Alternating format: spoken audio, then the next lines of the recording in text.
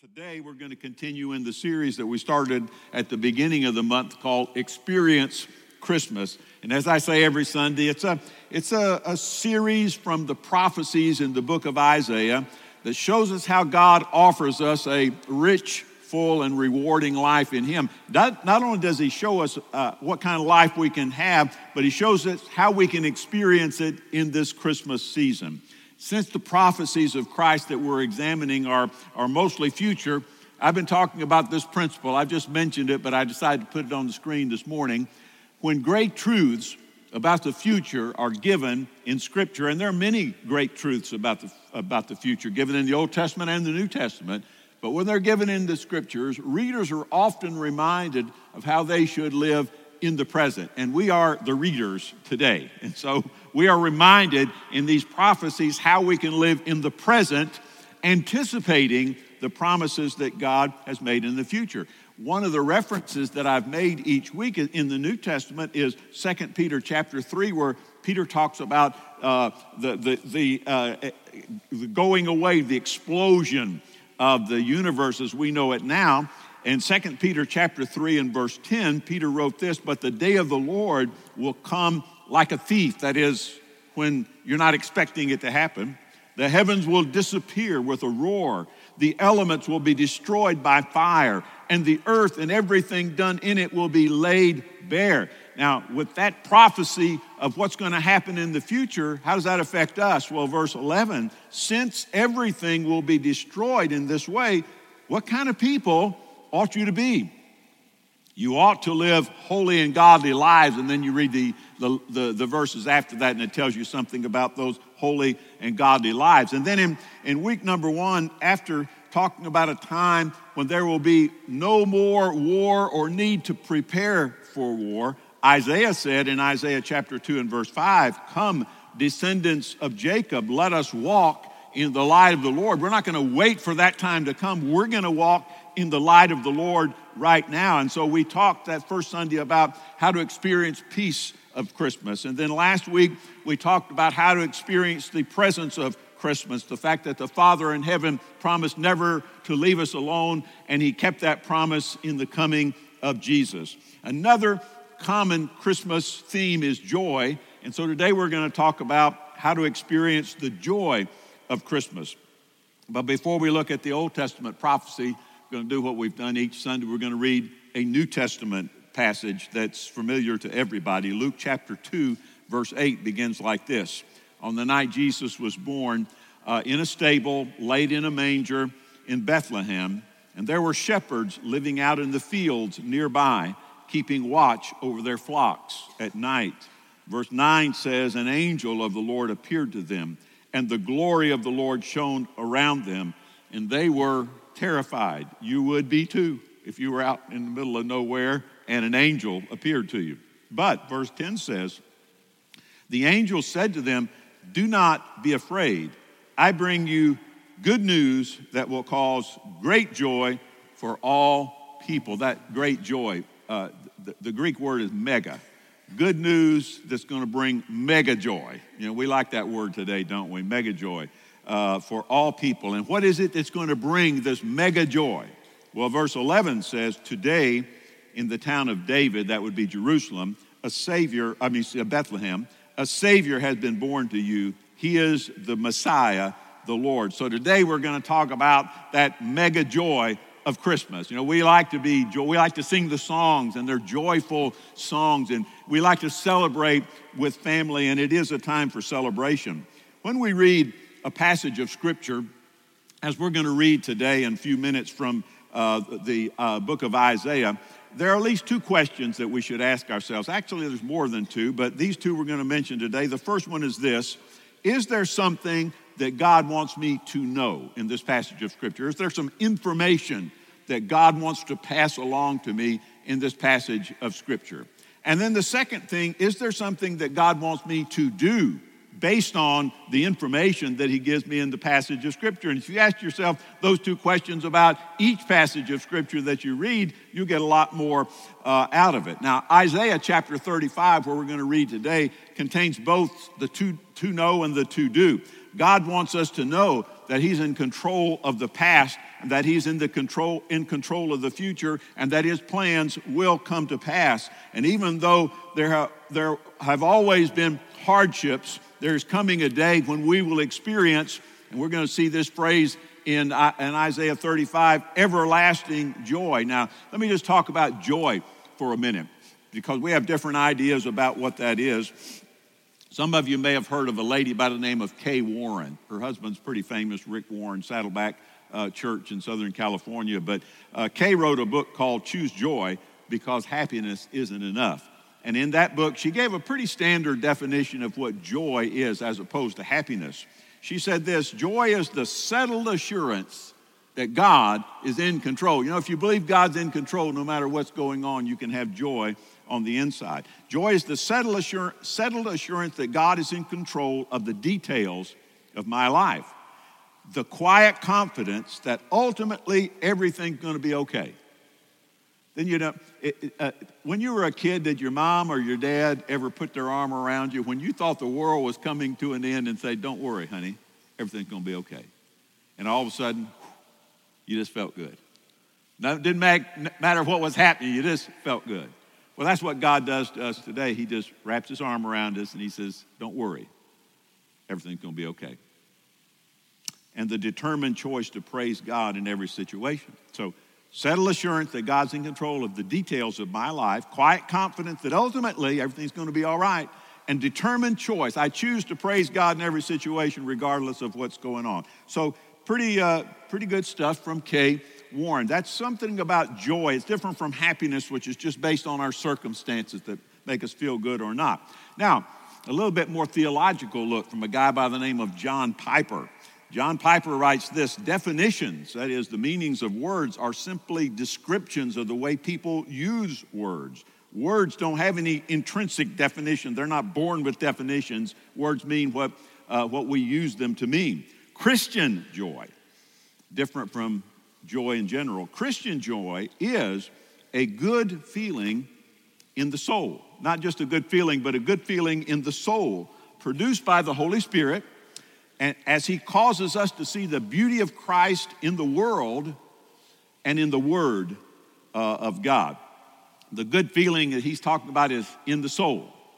By that, he says, I'm drawing attention to the fact that it's not in the body. The soul, the immaterial part of my personhood, experiences joy. The body may feel the effects of that, but Christian joy or godly joy is something that is experienced on the inside, in spite of the fact that you may not be happy on the outside, that there may be some terrible things going on around you.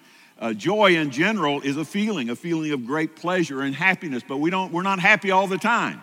I mean, there's some stuff you don't laugh about. There's some stuff you don't smile about. There's some stuff you don't enjoy. There's some stuff you don't look forward to. There's some stuff you don't ever want to do again.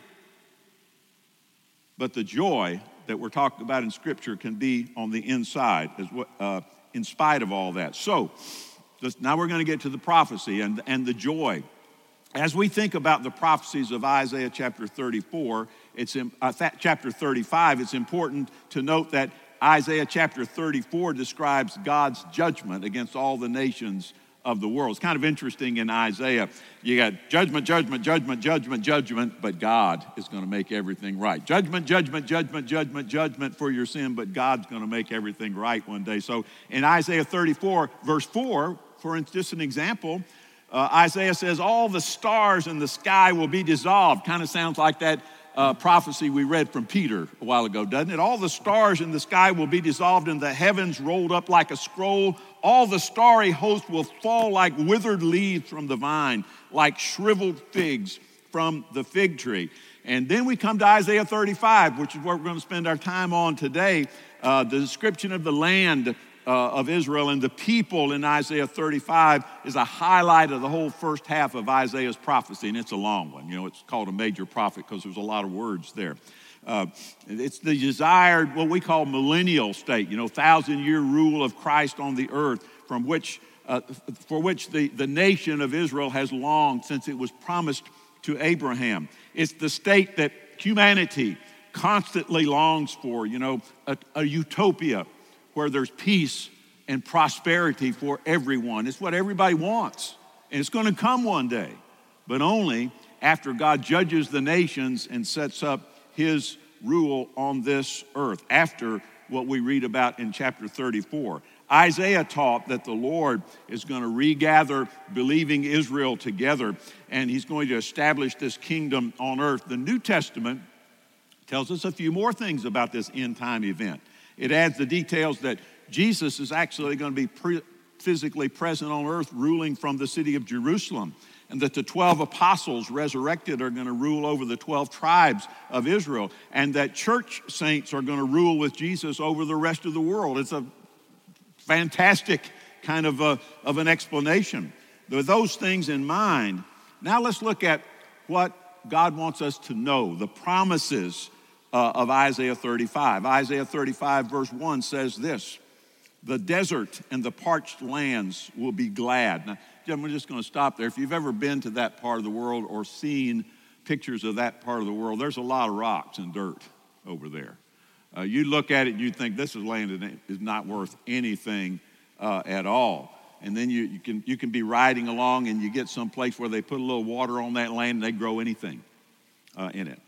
The desert and the parched land will be glad. The land is going to be glad. The wilderness will rejoice and blossom like the crocus, which is a beautiful flower that blooms over there. Like the crocus, verse 2, it will burst into bloom.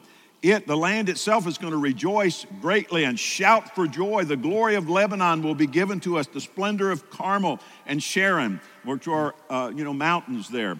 They will see the glory of the Lord, the splendor of our God. So that's one of the things that's prophesied. Verse 5 says this: then will the eyes of the blind be opened and the ears of the deaf will be unstopped. I'm kind of looking forward to that. I'm getting a little bit of both of those areas. Verse 6, then will the lame leap like a deer, and the mute tongue will shout for joy.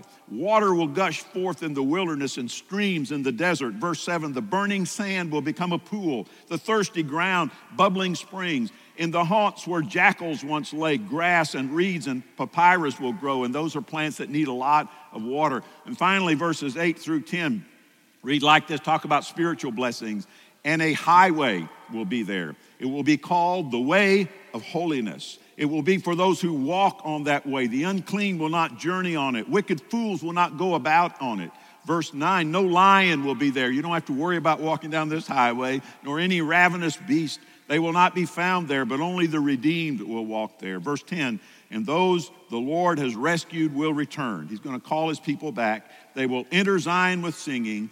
Everlasting joy will crown their heads. I told you we'd get to that. Everlasting, unending joy will crown their heads. Gladness and joy will overtake them. Sorrow and sighing will flee away. Isaiah chapter 35 reveals God's plans for Israel's future, but also for your future as well if you belong to God. Even though you may go through trials and tribulations here on this earth along the way, God's plan for his people is that gladness and joy will overtake us, and sorrow and sighing are going to flee away from us. If it's not that way in your life today, it ultimately will be. You are destined for everlasting joy. Now, we see what God wants us to know. We're going to talk about what God wants us to do as we get ready for that. In the middle, I skipped 2 verses. In the middle of all those wonderful promises of Isaiah 35, Isaiah speaks to the people about what they could do in their day, and he gives to us 3 commandments as well. It's like he's saying this to us: I promise to give you everlasting joy. And here are three things I want you to do while you wait for that time to come. So 3 things God wants me to do, and here's the first one. He wants me to strengthen those who are weak. God wants me to care about those who are weak in this world. Isaiah 35 and verse 3, I skipped verses 3 and 4 as we were reading through. Verse 3 begins like this: he wants us to strengthen the feeble or the weak hands. How many times have you heard somebody say, now maybe this is only old timers that have heard this, but I certainly heard it a lot. As it says in the Bible, God helps those who help themselves. You ever hear that? God helps those who help themselves. Well, really, it doesn't say that in the Bible. The Bible does teach us that we need to work, or if you don't work, you don't eat, and that we should serve God daily. The Bible does teach us that we can't just sit around and wait for God to do everything. The Bible does say in Galatians 6 and verse 5, for each one should carry their own load. We got a job to do. You don't sit around and wait for somebody else to do it. You do what you're supposed to do yourself. But when it comes to weakness, the Bible teaches that God helps those who can't help themselves. The Bible does say that. God's heart goes out to the poor, the oppressed, the rejected, the weak, and his people are to do the same. A couple of verses above that verse in Galatians 6:2, the scripture says, carry each other's burdens. We all get to the point sometimes in life where we got too much. Just cannot do it by ourselves. We need a little help. Every one of us gets there. Carry each other's burden when you get overloaded, and in this way, you will fulfill the law of Christ. We all need to look around and say, are there any weak people close to me that need to be strengthening? People that are saying things like, I don't know how much longer I can do this. I don't know how much longer I can take this. I'm at the end of my rope. I just can't do it very much longer. Every day you meet people looking for strength to go on. Stressed out businessman, a lonely widow, a struggling parent, a discouraged Christian. There are people all around us with weak hands, and God is saying, strengthen the feeble, strengthen the weak hands. God intends for us to give strength to one another and to be strengthened by one another. Way back in 2001, not long after 9/11/2001, in December, an issue of Newsweek presented an interview with the President of the United States, George W. Bush at that time, and his wife, Laura. And the President was asked, what's the source of your strength during these difficult times? And he said he found strength in prayer and knowing that others were praying for him, and that he had never been so confident of anything. He also said that his wife, Laura, was the source of his strength. Quote from him, she has always been a calming influence in my life and is a comfort to me as I deal with the big questions. Interestingly enough, when Laura was asked where she gets her strength, she said she got it from George. She said, he acts like I steady him, but the fact is he steadies me. What you get out of that, by the way, is they were helping each other along the way. And that's a principle that's involved. That's the way it should work. We are to give strength to one another. You need my strength, I need your strength. We work together on that. Take a look at those who are closer to you right now, your husband or your wife, your son or your daughter, your best friends. Who needs to be strengthened? Don't be so wrapped up in your own problems that you can't look and see that, hey, somebody else needs a little help here. You don't have to be a spiritual giant to give help to others. You just have to care. If you care, you can help. And you'll act like a spiritual giant. Now, I'm not talking about allowing others to be perpetually dependent upon you, where you solve all their problems, you pay all their bills, you do everything for them. That's not giving them strength. That's keeping them weak. That's not what God is suggesting to us here when he talks about the weak or the feeble hands. He's saying, however, that we should help those who cannot help themselves, who need a hand, who need some strength. Maybe it just takes a word of encouragement, like, George W. and Laura were talking to each other. Maybe it takes a few hours of time. Maybe it takes a few dollars. Maybe it takes a sacrifice. You might have to sacrifice your own feelings in a situation, but give strength to those who are weak. And when we do that, when you strengthen the weak, you'll experience an unexpected windfall, and that is joy. When you give a helping hand to somebody that needs a hand, it will bring joy into your life. There is joy in helping others. The wise man Solomon said this in Proverbs 11:25, a generous person will prosper, and whoever refreshes others will be refreshed. So you want to experience joy, then look for opportunities to strengthen other people. Don't think about yourself all the time or you'll never find joy. Here's the second thing. God wants us to support those who fall. Sometimes people are not just weak, they fall on their face. Isaiah 35:3 says, strengthen the feeble hands, and ends with steady the knees that give way. Maybe you've heard of another saying, by the way, that the Christian army is the only army in the world that shoots its own wounded. Sometimes that does happen amongst Christians. And I certainly don't want that to be true for me or for you or for our church. When people fall, when their knees give way, I want them to know that this is a place they can come and be picked up again. This is a place they can come and people will care for them. This is a place where they can come and people will not be pointing their finger at them. In a book called Churches That Heal, a guy by the name of Doug Murren tells a story about when he was a pastor, and a woman named Kathy came to his church and had just become a Christian. And he asked her, "How long have you been attending our church?" Good-sized church. He didn't see everybody every day.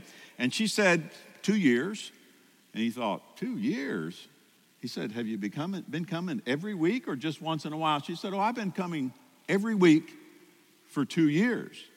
And he said, "Well, why did it take you 2 years to come to Christ if you've been coming every week?" And here was her answer. She says, "I was really hurting when I started coming to church here. I'd had 3 abortions by the time I was 21. I just quit drinking. I knew I needed God, but I didn't know how to find him. My parents had lost their faith and got a divorce. I went to live with my grandparents, and they told me not to go to their church because it'd only make me feel worse." That's a terrible thing to say about your church. "Instead, they suggested that I come to this church because they knew I would be loved here. It took me 2 years to see that you were for real."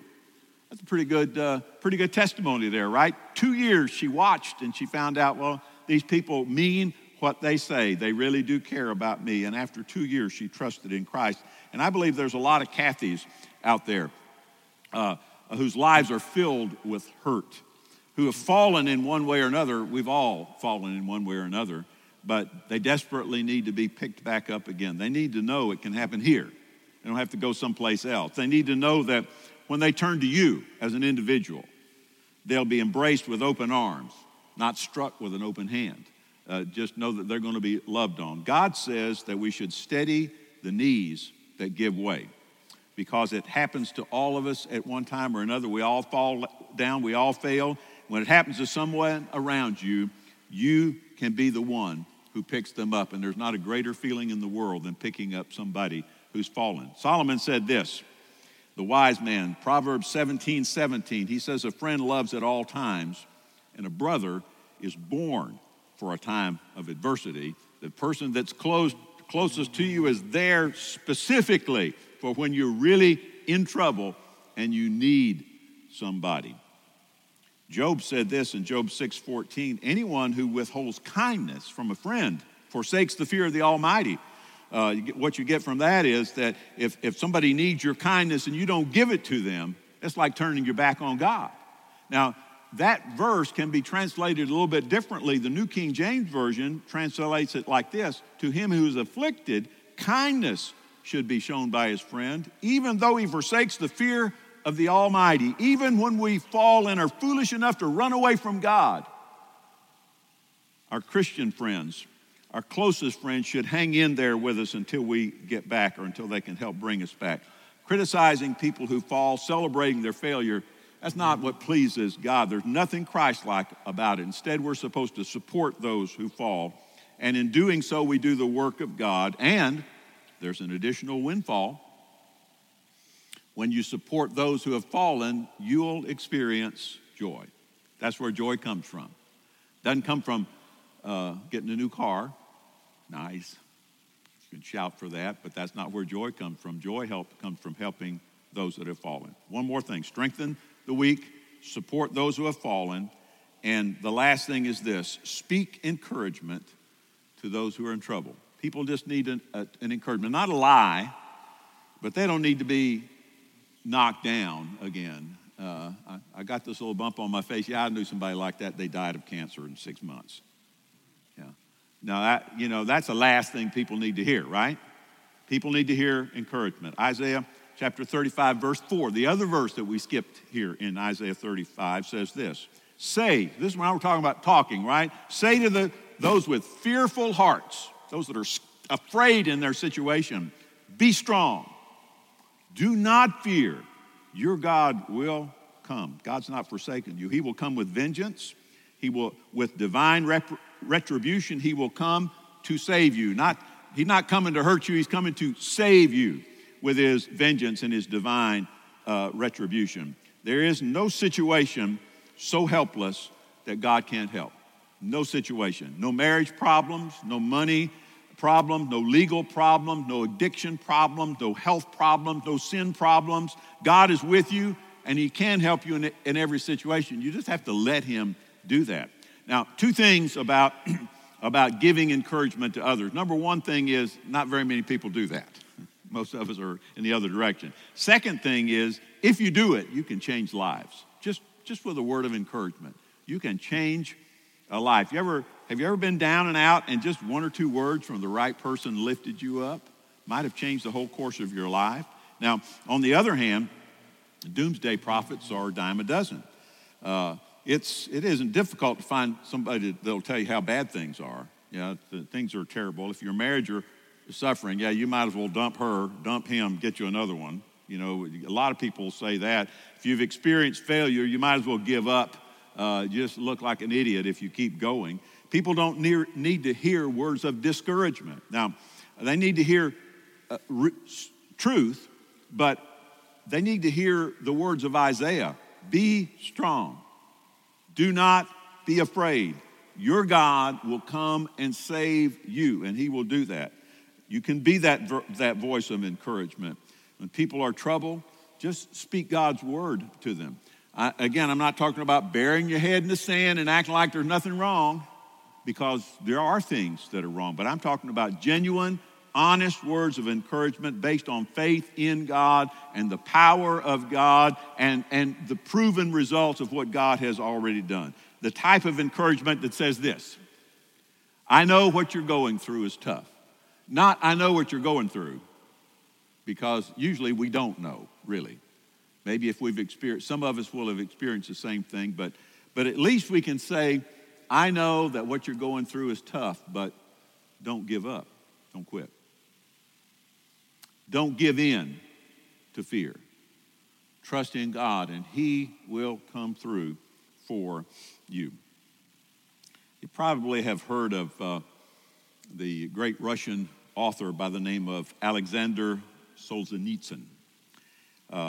He spent years in a Siberian prison. You can kind of tell that would be him, younger guy on the left side, right? Who was in prison in Siberia. And he tells about how that at one point, working out in the frozen fields, he became completely discouraged. And he decided that was it.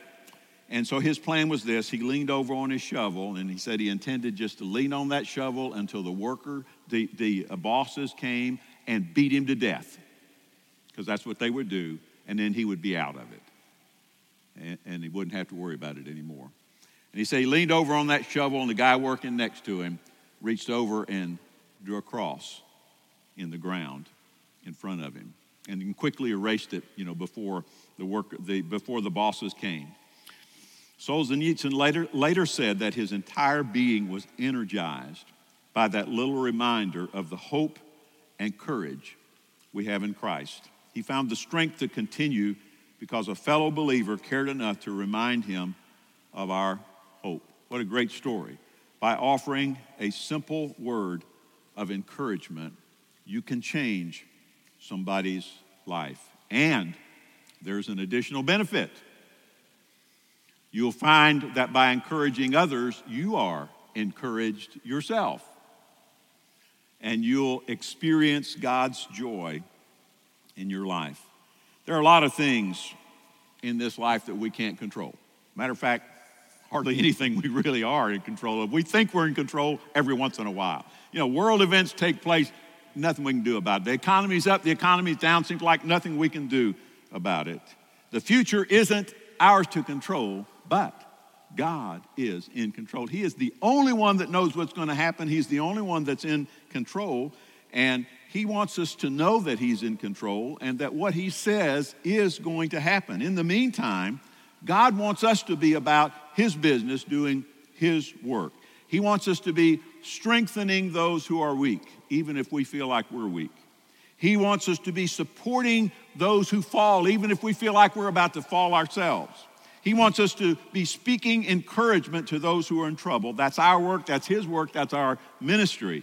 Our reward, as he has promised, for doing those things is his gift of everlasting joy.